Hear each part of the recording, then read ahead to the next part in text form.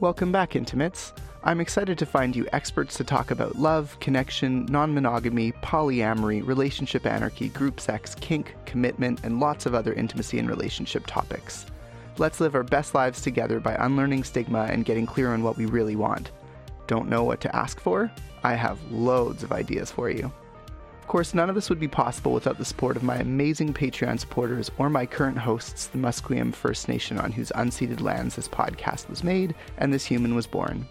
If you want to support more intimate interactions, you can say thank you by supporting us on Patreon for as little as $1 a month. Patreon supporters also get every episode of the podcast ad-free with short intros and outros. I know funds are not an option for some of you lovely humans, but don't fret, there are other ways you can help out. You can help make more intimate interactions by just telling someone you listen to this podcast. Or if you're feeling especially generous, you can share a link to an episode you like and discuss it with a friend or partner, or even leave us a review on iTunes or your favorite podcasting site. Help other humans interested in more intimacy and better relationships find us. If you have your own podcast, shout us out. Need a podcast guest? Email offers to podcast@victorsalmon.com. I love talking about relationships and intimacy, and I love cross-promotion and working with other podcasters. Okay, let's hear about today's episode. Sophia invites me to her hot tub for a skinny dip this session, and we podcast about kink, BDSM, consent, consensual non-consent, though Sophia doesn't like that term, switching, bisexuality, pansexuality, hierarchical non-monogamy, and many others. It's sure to be an intimate session. We talk about the origins of safe, sane, and consensual, or the SSC paradigm of ethics and consent in BDSM. The origins are credited to slave David Stein, whose name eludes me during the recording, but feel free to Google it if you want to know more about the history or backstory behind that. The director of Pan Eros Foundation in Seattle, Sophia is one of those badasses that, in my opinion, has dedicated her life and efforts to making meaningful change in alternative culture. Pan Eros supports the Seattle Erotic Arts Festival, Consent Academy, and an erotic art gallery in downtown Seattle. The hot tub was low on water, so we had to add a lot of water, and it ended up being quite cold. So when we first get in, we're actually quite surprised at how warm it is. But this is pretty standard for the Pacific Northwest. And of course, it had been raining. The first thing I do is lose my footing in the hot tub and almost completely submerge myself and the recorder. Fortunately, the recorder is fine. Also note, I erroneously say 3 volts of power when I recognize voltage isn't power. I had to look this up just to give you accurate information. The maximum capacity of those batteries is 1.2 amp hours, meaning the power varies by amperage draw. And after reading some sites online, one said a short-circuited AAA value typically maxes out around 4.5 amps, which means about 15 watts of power if we're talking about both of the batteries at the same time. So my point stands, but my needs for security, accuracy, and correctness decided to spend your valuable time explaining this. Thank you for your patience. Oh yeah, and enjoy the episode. Oh, that is so much warmer than I expected it to be. Yeah, me too. Oh, good job, good job. So, number one thing, do not drop recorder in water. I'm like, we'll see how well I manage. But so far this seems to be going okay. Seems to be going all right. Cool. I have not destroyed my recorder yet, which is exciting. This is very exciting. How do you feel about sitting in front of the blue light? I can sit in front of the blue light. Awesome. That'll work. Okay, is it okay that I'm covering up the blue light? Oh yeah, totally fine. So I should welcome everyone to an incredibly intimate session of intimate interactions where Sophia Sky and I are hanging out naked in her hot tub. Yay! Which is currently like a warm hot tub because we had to add some water to it, but it's actually quite warm. It's a warm tub. Yeah, it's good. It's good temperature. Like if I were going to do Watsu, this would be a really good temperature. What's Watsu? Watsu is a type of water massage that you do. Yeah. I could get behind that. It's really yummy stuff. Oh, I'm like stretching and like, because you know, what do you do when you need to get ready to do a podcast? You stretch. Makes sense. Is it okay that went in the water a little bit? Probably. Okay. I mean, I'm not 100% sure, but I'm going to go with it and just be like... It'll be fine. I mean, there's only 2 AAA batteries, so the worst I could get is shocked with like 3 volts of power. Okay. So I'm not too concerned about it. Okay. I'm more concerned about the recorder. So which am is I. experiencing some precarious... a precarious situation. So the big question then, How much do I have? Yeah, I have plenty of slack where I can like whip this around and flail, and I should be okay. Because you know how we do. Because we flail. We flail. Well, hands do get flapped around a I little might just bit. move a little closer. Oh no, I There don't. you go. No, I'm gonna stay here. Or what about like this? Oh, no, that doesn't go anywhere else. Okay. Yeah. We're going to leave it be. Okay. So, You can stick your legs out this way. oh yeah, that would work. I just you need go. to be like facing. I like how we're both talking to this invisible third Right. guest. That's true. All right. It No, is. this will be fine. This will be It's- fine. You should name your recorder. Oh my goodness, I Because it do does need to look name like my a recorder. little tribble. Does look like a tribble. What's a good name for a tribble?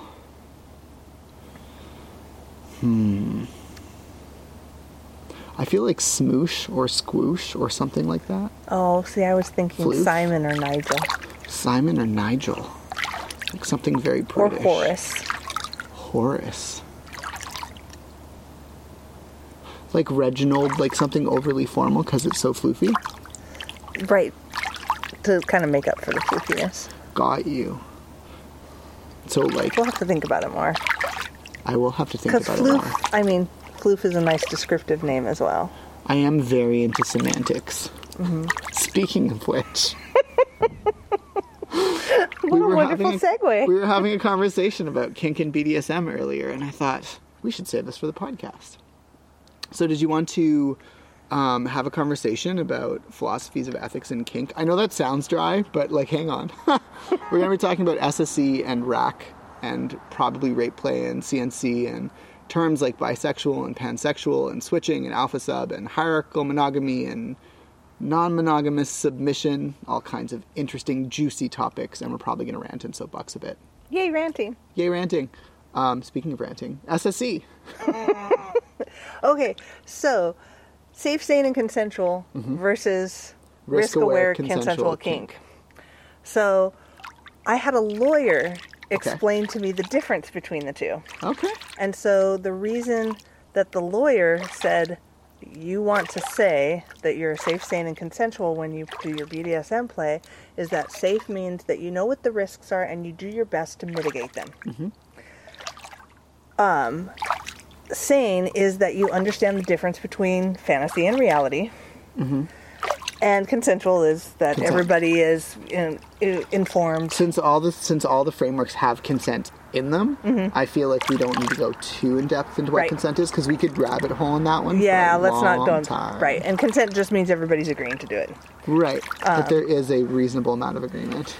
From a legal standpoint, if Yeah. you were to get in trouble or if somebody were to, if there was something to be concerning from a legal recourse of your Sure. BDSM and kink activities, Yeah. if you say, I am risk-aware, consensual kink, that implies that you're risk-aware and you did it anyway. Right. Which is disregarding rather than mitigating. right. Also, I've heard tell that the whole rack started out as kind of a joke Got of you. like, and I don't personally know the history, but I don't personally, but from what I've heard from somebody who was there, I see. so was that somebody was on the news, on the news group, and somebody was like, "Well, I'm not SSC. I practice rack. I'm more of a badass than everybody else." Right. And this person was a smartass and was joking. Got you. And lots of other people were like, "Yeah, I'm a badass too. I know it's dangerous what I do, and I I'm going to do it anyway." I don't actually know what the origin is, but I know for SSC it came from an essay from, was it Slave David? Oh, I cannot remember his last name. Neither can I. It's going to bother me, but yeah. Anyways, yeah, he originally wasn't talking about the way we use safe, sane, and consensual now.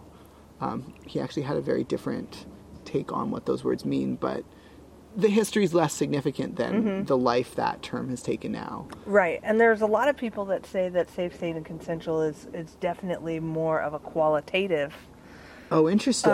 idea of that there is one way to be safe, as opposed to the legal definition that my lawyer friend gave me Okay. around that safe is knowing what the risks are and doing your best to mitigate them. Right, which I think is what risk aware means to me. Yep, I agree. Like, I think that a lot of people thinking about it, that practice rack, would think that it means mitigating as well. Right. And since basically they're the same thing, why not use the one that if you're ever in any kind of legal trouble, Sure, would get your ass out of trouble? I mean, I guess so. The way that I look at it is, like, it's pretty challenging to get your ass out of trouble when it comes to kink stuff in general. And I'm not 100% sure how similar or different the Canadian and American systems are. Neither am I, actually. This was... This is U.S. advice. Right, this is U.S. From a advice. non-lawyer. From a non-lawyer who talked with one of the NCSF's lawyers. Right. So someone who is specialized in it, Yeah. and their personal specialty was criminal law. Oh, wow. Defending criminal law Cool. cases. Cool. And had actually done a fair amount of Good to know. people in the kink community, of like when they were like, and here is your getting in trouble for beating up your partner thing. Yeah, that's very scary. Yeah, there's the whole issue of trying to deal with consensual kink in law, which is a whole podcast in and of itself. And one which I am not equipped to talk about. That's fair. Yeah. Yeah, and I'm in a position where I probably shouldn't talk about it, so moving hastily on. Yes, most definitely. You wanted to talk a little bit about trying to talk about what it looks like when you're doing a form of role play that emulates a lot of resistance and a lot of no, please stop, and like what that looks like. Because some people would call it rape play, which my understanding is you're very much against that. Right, because and part of the reason that I have a problem with that is that there is so much about rape that is an act of power and violence. Right. Which is pretty hot in the right context if everybody has made an agreement that they're going to play a game. In ahead of time. In ahead of time to play with that. But it's a pretty loaded word. And Definitely. I think it's one that I think using that in your private play Sure. as an enhancement for you and your partner when Sure. you're setting up your own scene is Sure. awesome. But as a word that we use out in public, I don't think it endears us to people who don't exactly understand what it is we're trying to do when we do these psychodramas. Yes, absolutely. And I would love to find a phrase or a word so that somebody could understand, that it's the psychodrama I'm excited by. Right.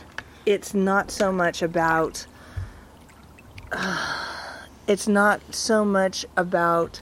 the non-consensual act of violence and aggression that is not rooted in consent and consent and a pre-negotiation. Yeah.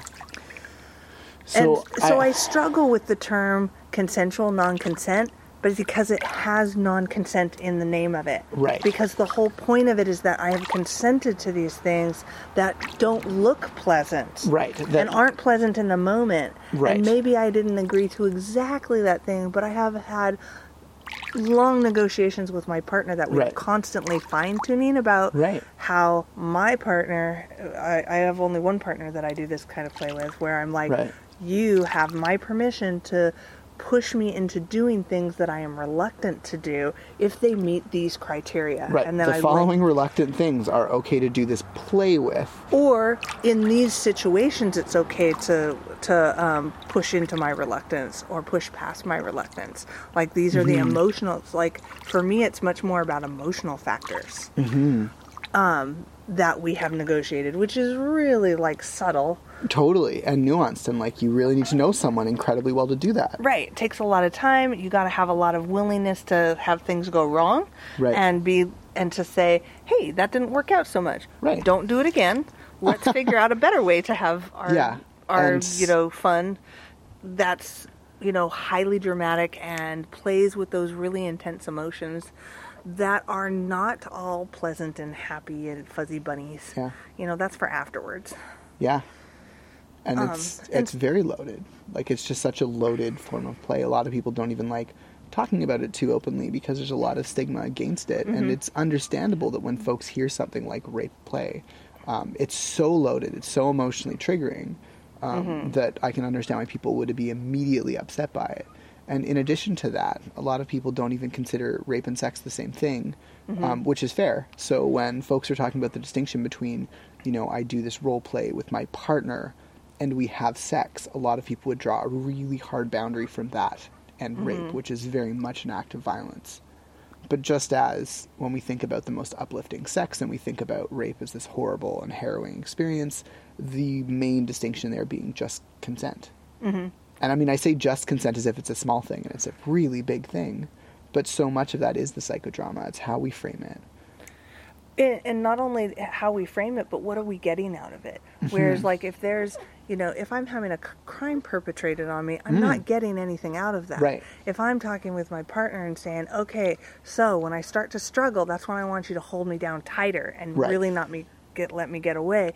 And then when I start crying, don't stop yet. Right. Like, I want to cry for a good long while first. Right. But I want to cry, like, for these reasons, in this emotional state. Right. And then it becomes like, okay, well, what are we doing there? What am I getting out of it? If I can sit there and look at the psychodrama and say, this feeds my need to let go of control, so that things I don't have to be in control of everything. Or it could be, I'm in a situation where I'm really regimented and I need to have a situation that spins out of my control so that I can have these free emotions that I don't normally let myself have. So, like, those are like the two big things for me around that, is that they definitely feed something emotional. Definitely. Do you feel like that ties into catharsis? Like, for folks that are doing... I think it definitely can. Because I know that some folks will sometimes talk about feelings of catharsis, and I should be really clear that BDSM and kink are not therapy, but they can be therapeutic. I thoroughly agree with that sentiment, and the reason I hesitate is because I'm a little unsure if I've ever had a moment of catharsis. Sure, and I'm also not speaking from a place of experience. Yeah. I mean, I've definitely, had intense scenes until I got to the point of crying. I've definitely done... But I'm not sure I would call it any kind of big emotional catharsis. Got it. So and maybe that's, who knows, maybe Semantic a therapist difference. would look at me and be like, oh, honey, I just watched you for a half hour. Yes, that's what's happening. But I'm unclear. So I'm just trying to be honest about my understandings. Yeah. So but what else do people use besides, CNC or consensual non-consent, which does not work for me? You could probably call it forced sex rape roleplay. Forced sex roleplay? I don't know. Yeah. We are spitballing for your amusement. For my amusement. Oh, and that comes down to, like, for me, roleplay doesn't work because then I get stage fright anxiety, so I prefer not to use that kind of word. You can call it forced sex play. Mm-hmm. Because, like, in a lot of ways, that's the most semantic. Right. Or maybe reluctance play. Sure. That might be a nice one. Resistance play. Mm-hmm. Resistance I don't want to resist. Is futile. Yes. Yeah, for me, there's a lot of... You will be obliterated. Resistance is futile. Yeah, because there is that sense, I think, and again, I'm not speaking from experience, but I've participated in... forced sex roleplay before. I don't have a problem with the consensual non-consent label, because for me, I think including that what we're doing is very similar to non-consent raises the stakes. It's sort of like what you were talking about with enhancements. If people want to privately use phrases like rape play, we're not judging them for that. Oh, definitely not. But publicly, it's probably a bad idea for a variety of reasons. Mm-hmm. Yeah. That makes sense to me. Mm-hmm. What was I going to say? I was talking about doing CNC and or forced sex roleplay. And then we got excited. We got really excited about nomenclature. I like the words.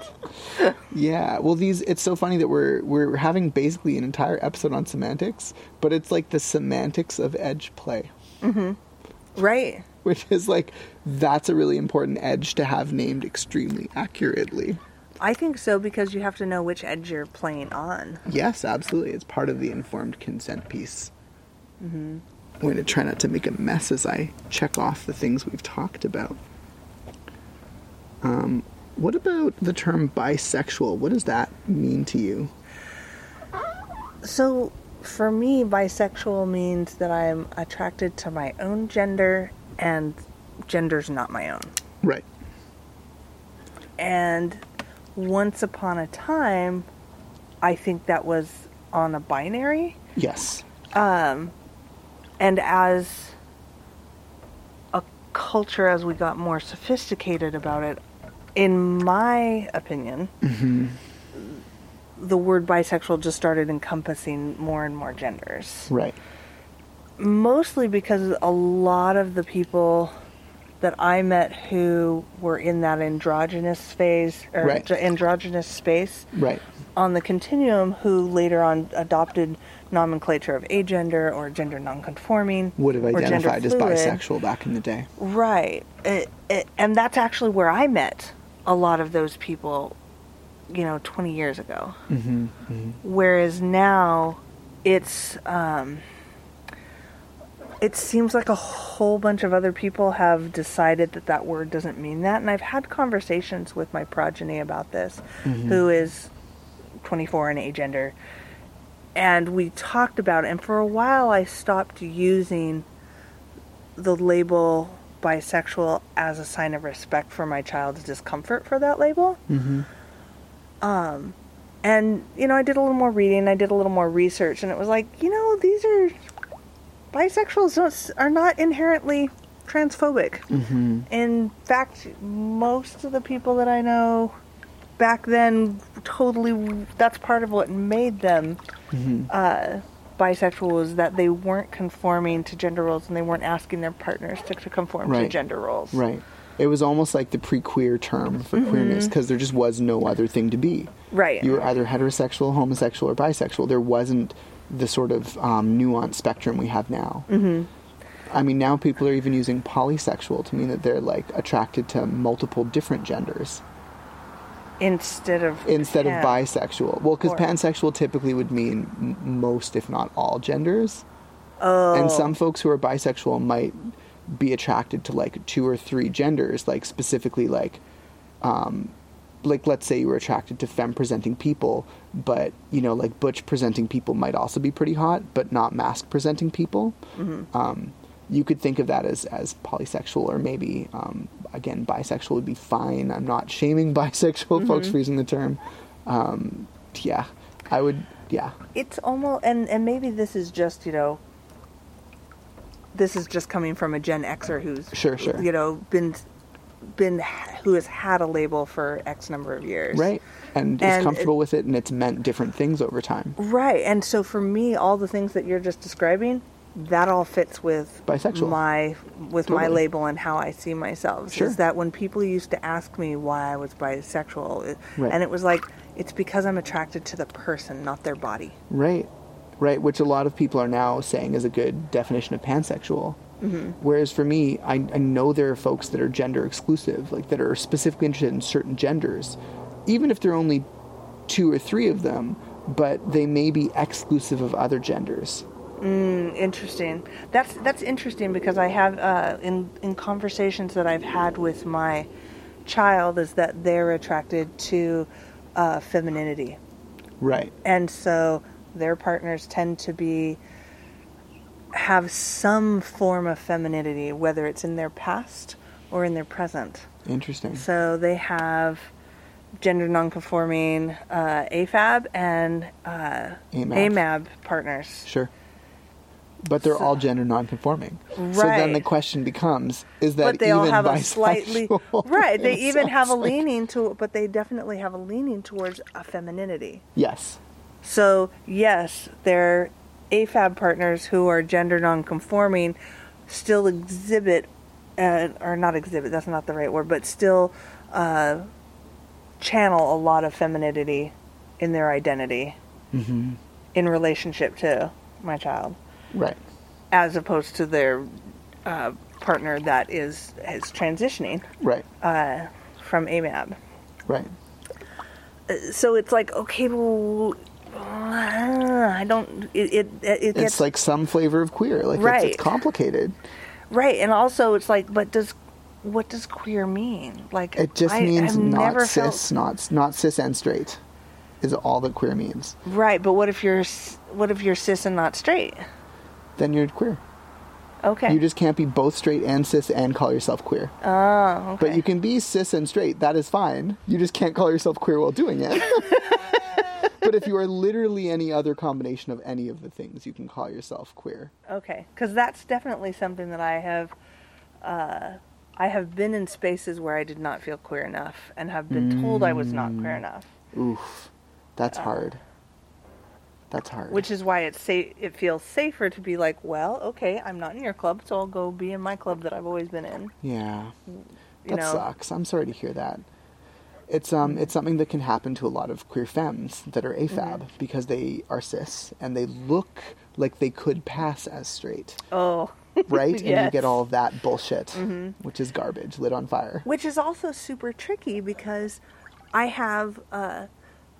I've played around with like the Kinsey scale, Sure. which I think is kind of a fun thing. Sure. But the Kinsey scale needs to have some different axes. Yeah, it does. It needs to be a little more complicated than it is. Exactly. And I used to joke that I was a Kinsey 2.697. Right. Because it just felt like it was not precise enough as a scale. Exactly. Yeah. When you and I actually sat down and was like, okay, mathematically, if I take who have I been partners with, when I take all my partners that are sexual partners and divvy them up along the gender spectrum on where everybody falls. Okay, and then I put the people that I have romantic relationships with and how many of them fall where on this on the gender spectrum. And then I add that to who do I look at on the street that I just find attractive? Sure. Who do I fantasize about? Sure. It becomes Gets complicated. Absolutely more complicated. Yeah. I would have to say that I'm way more attracted to feminine bodies. Sure. No, let me rephrase that because it's not feminine. Are you thinking about like secondary sexual characteristics of AMAB folks or AFAB folks? Yes. So maybe is female the appropriate? I mean, to say female bodies because boy, I love me a butch. A lot. I hear what you're saying. But those are, in a lot of times, those are women-identified people who are incredibly masculine. Presenting as well. And energetically masculine. I think, I agree. I think what I would say, and this is just my hot take on it, so I'm sure I'm not right, but this is my off-the-cuff answer, would be that when I think about gender... Because, like, when I think about female or male, I think about primary sexual characteristics. So I think about, does this person have genitals that have been assigned vulvovaginal enough to be classified as female or assigned female birth? Does this person have genitals that are, testes and penis enough to be assigned male at birth? And if they do, then that's their primary sexual characteristics. That would be what I would assign to sex. Whereas when we're talking about things like hips, there are lots of folks who are assigned female at birth who maybe have very quote-unquote boyish or straight hips. Or narrow hips, yeah. So I think of that more as one of the only hormonal or biological sort of traits, I shouldn't say one of the only, one of many hormonal or biological traits that I do associate with gender. Because there is a reason that a lot of, that gay men will do hips or... will do tits.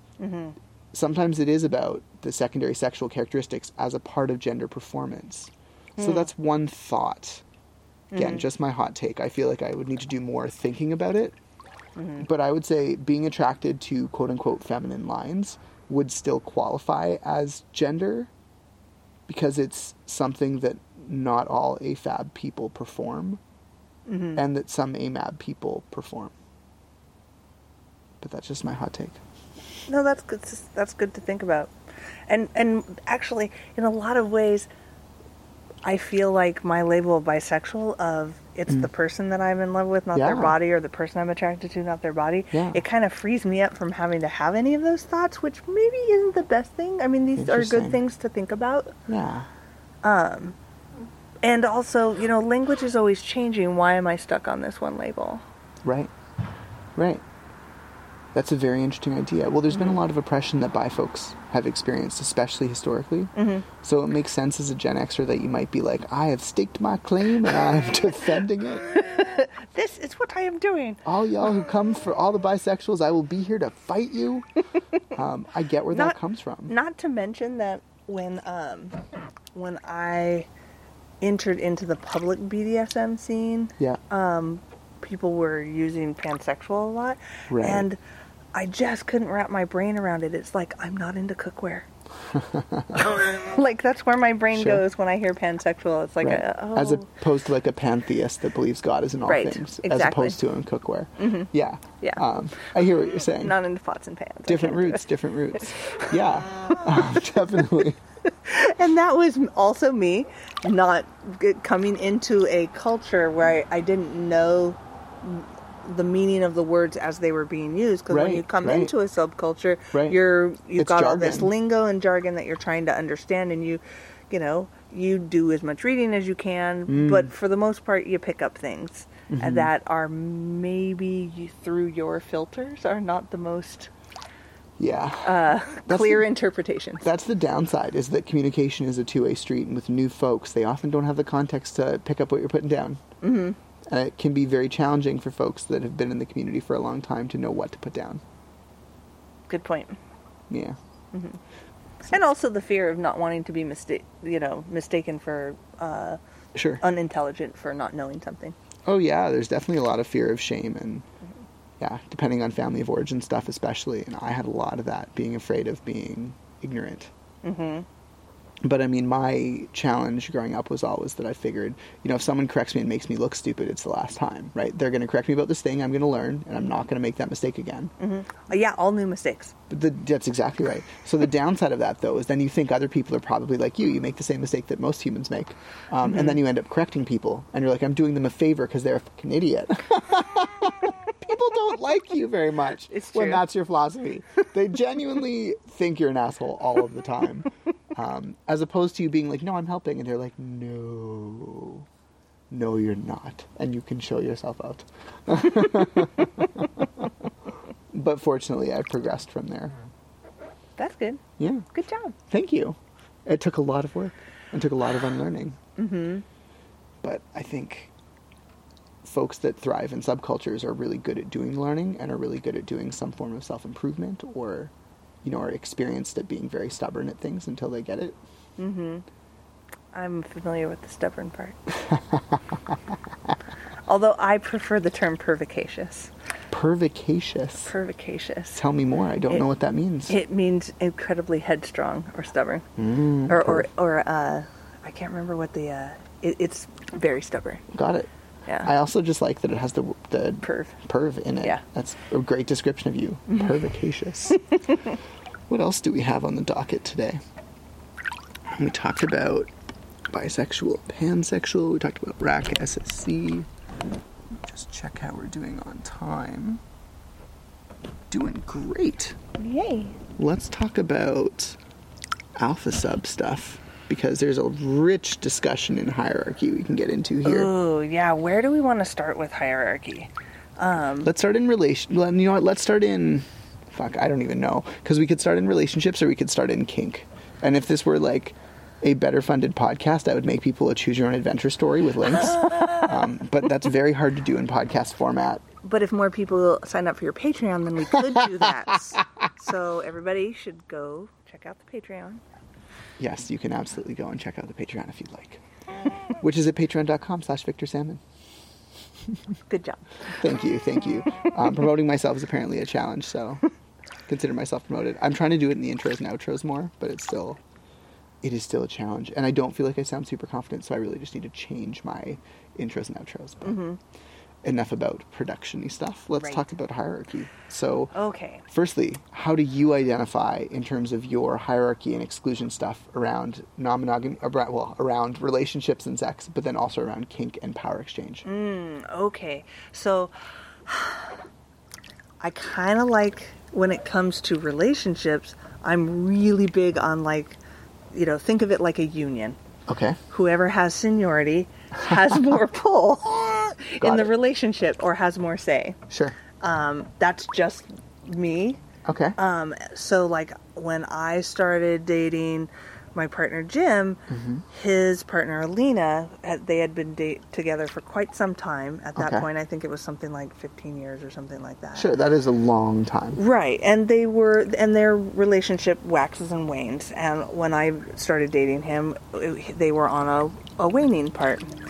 And then he started dating somebody new. And so it was definitely like one of those things where it was like, okay, I need to find out where I fit in, and it was like, I was very much like, okay, Alina's been here longer, but you're spending more time with me, so I don't understand, and I think you're wrong somehow, and I think you're disrespecting her somehow to be spending more time with me. That's pretty hierarchical. Right. Very hierarchical, and I was basing it more on time rather than situation. Time served with this person. Right. That sounds terrible. Let's go back to the union analogy. Union, okay. Sure. So it was very much like hierarchy in that sense of like earning privileges as time goes on. Right. Was kind of how I thought of that. And that has been a very interesting struggle for me because that has definitely changed enough so that in this situation where, Alina and Jim have waxed and waned this whole time, and he and I have steadily deepened over time. So I feel comfortable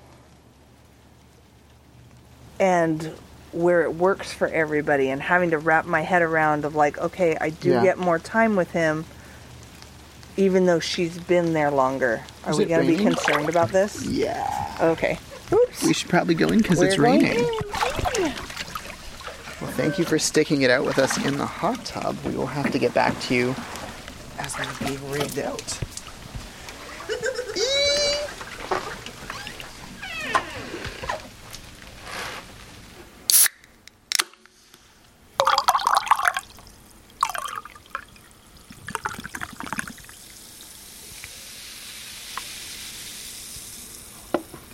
Alright, so we are in from getting rained out. No more hot tub for us. No more hot tub for us. It is really coming down, or at least it was. And now we're not out in it. That's true. We were talking about hierarchy, and I think I started realizing how radically different our approaches to non-monogamy are, which is exciting. And means we'll have some rich discussions.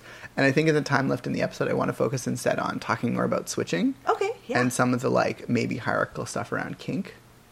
But I don't know. Like fun. Let's start with switching. Okay. Because just like with bisexual, I feel like it's one of those bad words that doesn't need to be a bad word. Right.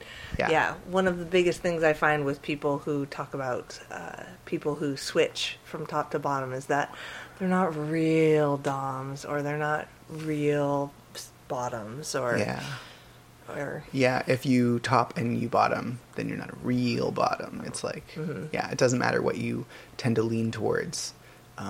There is this weird switch phobia where people kind of are, I don't know, worried about it. And for me, I feel like a lot of that is rooted in this idea of possession of a person. It's rooted in this idea that if you're playing with that person and you want to be dom-dom, and they're subby sub, except when they're not, there's all of this threat to that power dynamic relationship that I think comes with the area of exclusion. That's fascinating. That's my perspective. So I don't have much to say about that because I had never thought of it that way. As someone who mostly tops men and AMAB people who are usually bigger than me, I really, I really enjoy that inherent power structure that is kind of like a leftover layover from our culture. Yeah. And then add on to the top of that most of the people I play with are also switches. And some people would say, well, I guess I'm a switch because I bottom to you. Well, do you bottom to anybody else? No. Oh, but you consider yourself a switch. Well, I guess I have to consider myself a switch because I bottom to you. But you don't want to bottom to anybody else. No. Like, are you really a switch? Well, I like to bottom to you. Yeah, I think that's fair. So that's an interesting thing. And then I'll have other people that I play with who are like, oh, no, I'm not a switch. I only bottom to you. This is unusual. Right. So some people who will predicate their identity based on their actions and some who won't. Right. Just based on what we think of when we think of the word switch. Mm-hmm. Whether people think of it as an orientation or an exception. But that's like people saying, I'm not gay. I'm only fucking you. It's like, okay. Whatever you want. Or like not bi or not pan, right? Like I'm straight. I'm just having sex with a man this once. You know, or I'm only having sex with one man, therefore I'm straight. Sounds very strange. But for people to say, I'm not a switch, I'm only bottoming to you, is like, okay, all right. However you identify. Right. And it's like, well, why is there that reluctance around saying that you're a switch? Right. Because I think it can be totally situational. It doesn't, just Totally. because you're a switch, you know, right now, doesn't mean you're always going to be. Absolutely. Just like you're not always going to be a bottom, you're not always going to be a top. Maybe you will. Right. I definitely have noticed that that I have shifted to wanting to top less and less over the last couple of years, which interestingly enough corresponded with when I took on more of a leadership role in the organization that I'm in. It's like, I top people all the time. You know what? I need to bottom for a little while. I completely hear you. So it's interesting for me too, is that also seems to cause some almost loss of prestige or power. Definitely. Because I'm bottoming. It's like I've heard of people, especially when I think the stigma was worse, literally driving to a different city. Because they would do all their, saying where I'm from, folks might top a lot in Vancouver and have people be like, ooh, there goes, you know, Mrs. Scary Top, or Domly Dom. But then, you know, they would take the boat over to Victoria, and all of a sudden they're subby sub. But in both communities, they're only known as for one or the other. That's right. And it's like they avoid the switching stigma by doing that. But I think we just need to be perceived more as just owning, in my opinion, just being really switchy. And I think that'll get normalized over time, but it's time. Yeah, and I think that's also where my complaints about the concept of the alpha sub come in. Is Can you tell us what an alpha sub is first? my understanding Sure. is that it is, I've only ever heard it used and associated with femme presenting people, and that they are a powerful person who just happens to be submissive to one very strong, powerful, usually man. Sure. And so but they're not seen as someone who is a switch. Right. That is very strange to me that they wouldn't just call themselves a switch at that point. Right, where it's like, okay, yeah, you know, I know some people, especially in terms of leadership in the kink community, where it's like, well, the person who runs this organization is an alpha sub, and it's like, oh no, she doms all your asses. You just don't want to admit that. Right. Because she's the boss. Yep. Yeah, and to a large extent, when there are other submissives, I think a lot of the time alpha sub doesn't just get used with a person who is super switchy, but sometimes it gets used where there's a second submissive or multiple submissives. And the idea, in my understanding of the term, is more like I am the primary in this hierarchical relationship. Oh, I thought it was more of a middling thing again. I think it is sort of a middling thing, because the idea being I'm submissive to this person who you're submissive to, but I'm higher on that chain of power than you are. So there's this interesting fusion of like primary style open relationship and also power dynamics with middling, where an alpha sub will place somewhere in the power hierarchy below the ultimate dominant, but of course above any and all other subs to that dominant. Yeah, it's a weird, I mean, it's not weird and there's nothing wrong with it. It is just an interesting parsing of those things. But I mean, I guess for me, the reason I would even use a stigmatizing term like weird is because of how alien like hierarchical non-monogamy is to me, which is such a fun topic because I know that you have lots of strong thoughts about it. Yes, and it's interesting that as much as I like hierarchy in the sense of I want to know where I stand in the order of things, and I want everybody to like toe the line and be where they're supposed to be at so that my world is stable. I also really bristle at the idea of the parlance use of alpha sub. Is that as if that is somehow a better way to be submissive. Right. Which is very upsetting to me. Yeah, I don't think there is a better way to be submissive. Yeah, the better way to be submissive is how it satisfies you and your partner. Yes. Yep. I emphatically feel very strongly that way as well. So see there, that wasn't so very much different. No, that's actually quite similar. Yeah.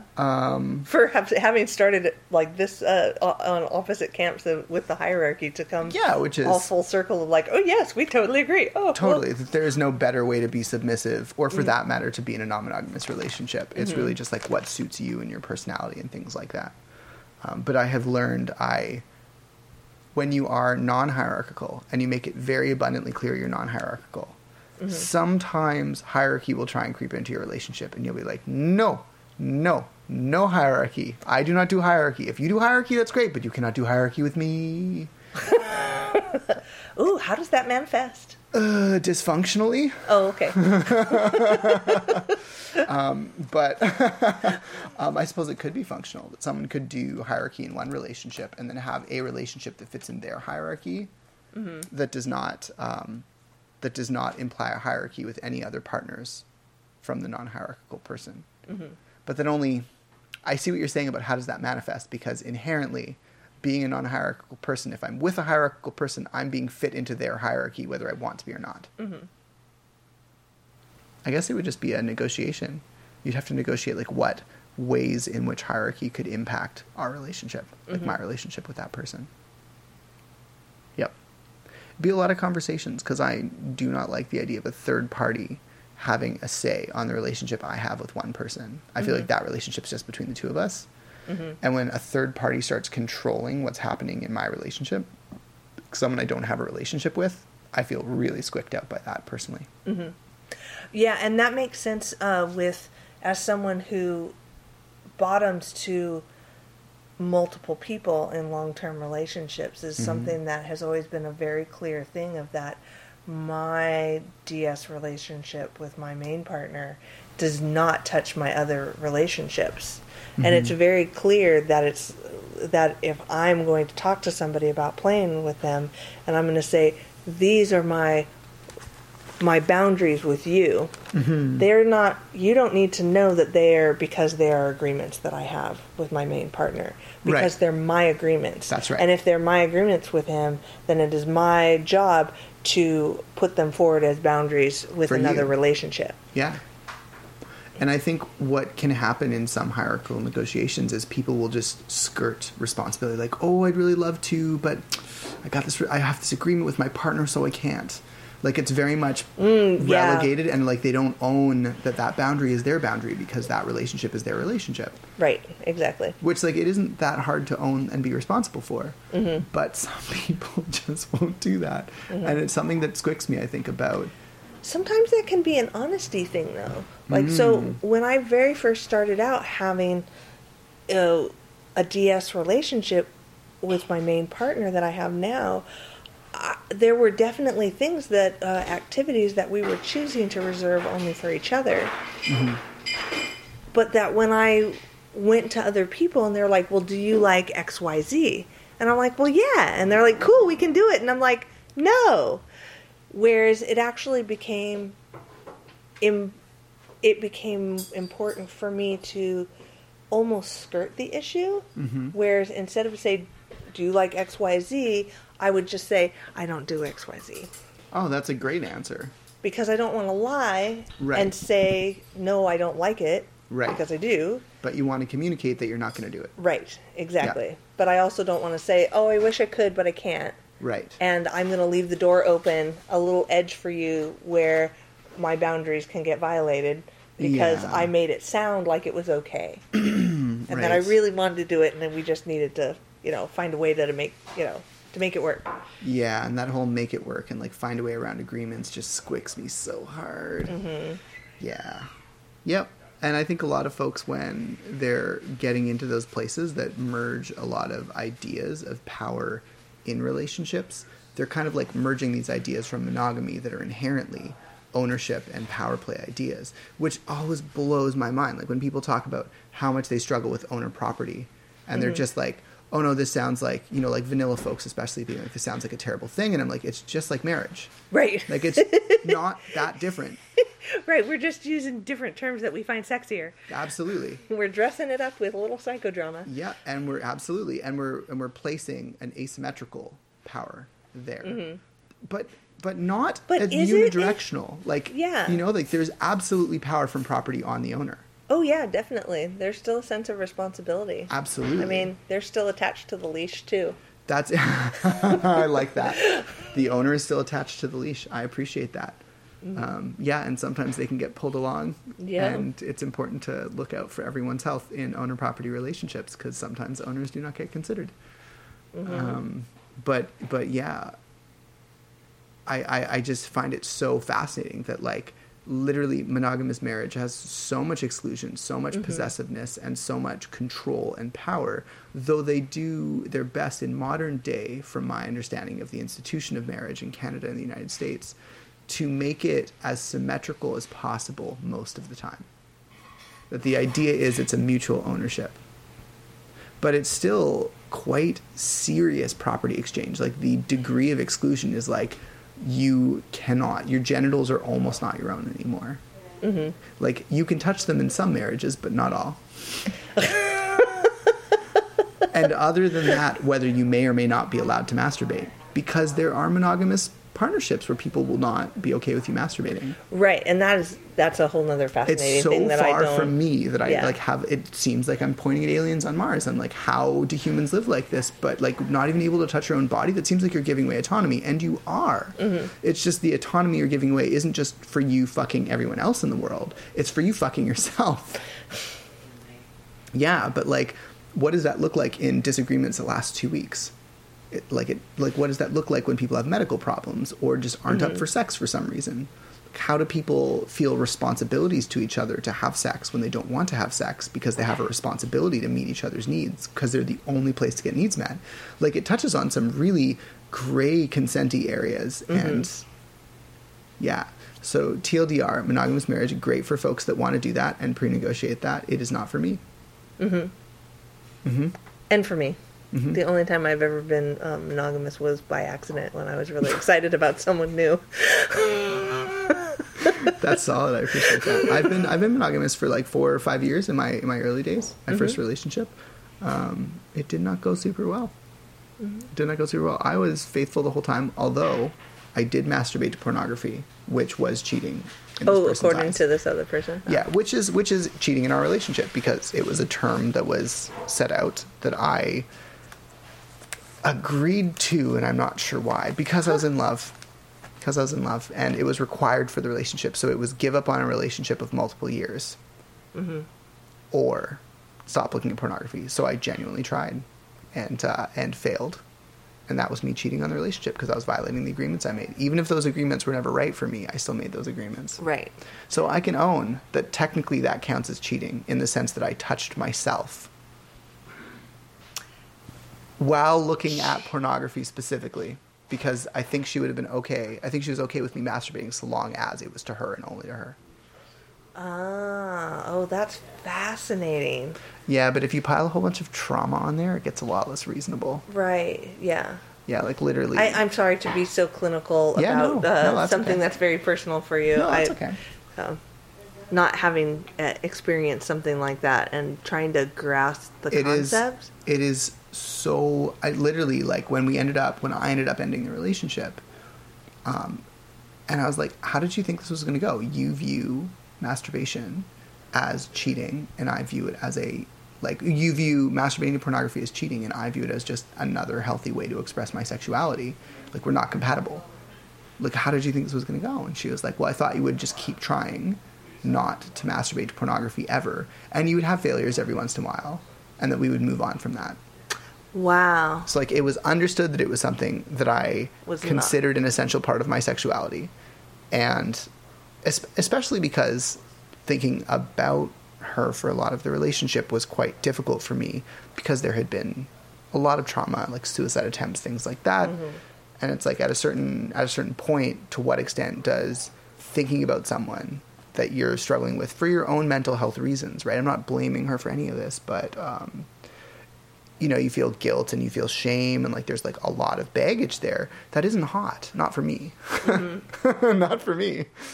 No, I completely understand where you're coming from. I mean, it's fascinating where we get the fun edges. Right. And how very far away they are from the edges. Yep. That are dangerous. Yeah. And unfulfilling to walk on. Yeah, like that's the thing about possession and property ideas is you really do need to pre-negotiate them well. Mm-hmm. It's not enough to just say, yeah, I want to do this thing. And I think that's what happened was I was 17 and I agreed to it. And I was really young and I agreed to do things that didn't serve me. And we all have probably done something similar, if not the same. Mm-hmm. So it's like, oh yeah, I can 17 is very young. People do silly things.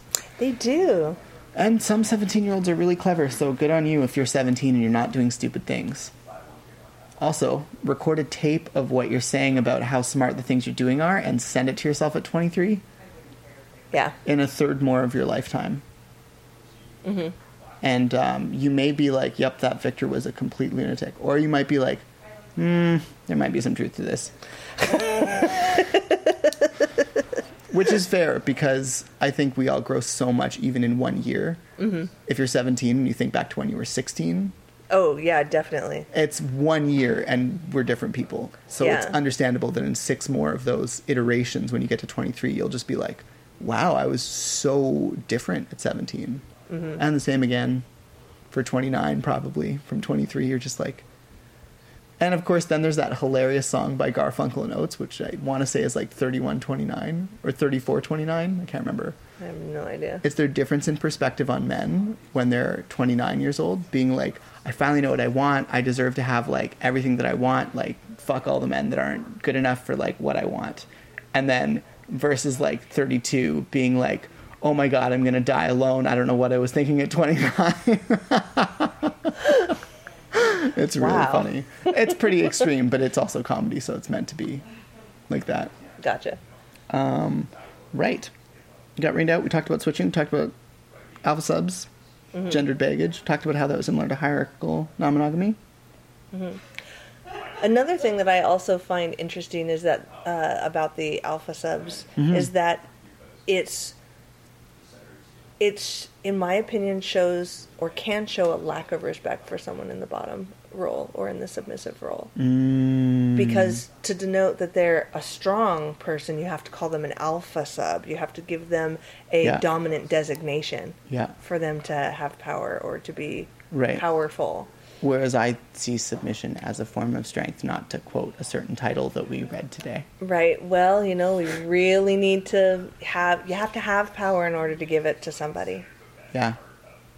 You know, if you don't have any power, can you really give it away? Yeah. Is that really consent? Yeah. No, honestly, I couldn't agree more. I feel like when submissives are saying that they are exchanging power, mm-hmm. I think of power as a lease. I don't think you can give power. I think you can only ever loan power. What do you think of the term authority transfer? That's kind of neat.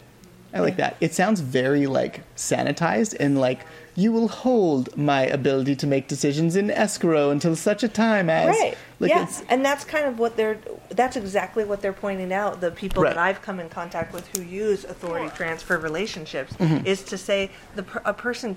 You can't give away your power because it never really goes away. However, you can give authority to someone else over yourself. Sure. And I'm like, that kind of works for me. Yeah, I like it. But then I'm also in a DS relationship that is more of a power struggle that also, rather than a power exchange. That's a super cool idea. I feel like we're getting pretty close to the end of the ideas I wanted to touch on, though. Okay. Do you want to maybe do a different one and we can talk more about power struggle? Power struggle, or save that for another day? We can also save it for another day. That might dovetail pretty nicely into hierarchical power exchange. Sounds good. Yeah. All right. Yay, more conversation. Yay! Thank you so much again for being a guest on Intimate Interactions. Thank you, Victor. I can't believe this recorder. This recorder made it. I can't believe it made it through hot tubs and rain. Hot tub and rain. Well, we will have to see. But I think it's fine.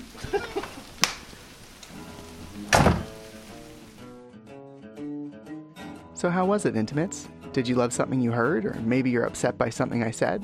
Leave your comments on facebook.com/intimateinteractions, or you can go to patreon.com/victorsalmon, where you can find our Discord server. All of these communities are available on intimatepodcast.com, and I genuinely look forward to speaking with you soon. If you liked it, please consider helping us pay for show costs over at Patreon for as little as $1 per month. It's incredibly helpful. It's just $1 a month. If you can afford it, we would hugely appreciate having your support. And hey, if that doesn't work for you, I completely understand. You can also help out by going to leave a review on iTunes or other favorite social media platform. Social proof like that helps so much with visibility and audience building. It helps other intimacy and relationship nerds find us. And if any of that just sounds like too much work, you can always do something really simple and it still goes a long way. Something like just tapping share and sending an episode that you liked, maybe a favorite, to a friend or partner, or maybe you can send them something you think they might really like. That's probably more considerate. Thanks so much for your time and for your help in keeping us making more of Intimate Interactions. Oh yeah, I almost forgot. The intro music was Driving in the Rain by Timecrawler, and this outro music is Acoustic Blues by Jason Shaw.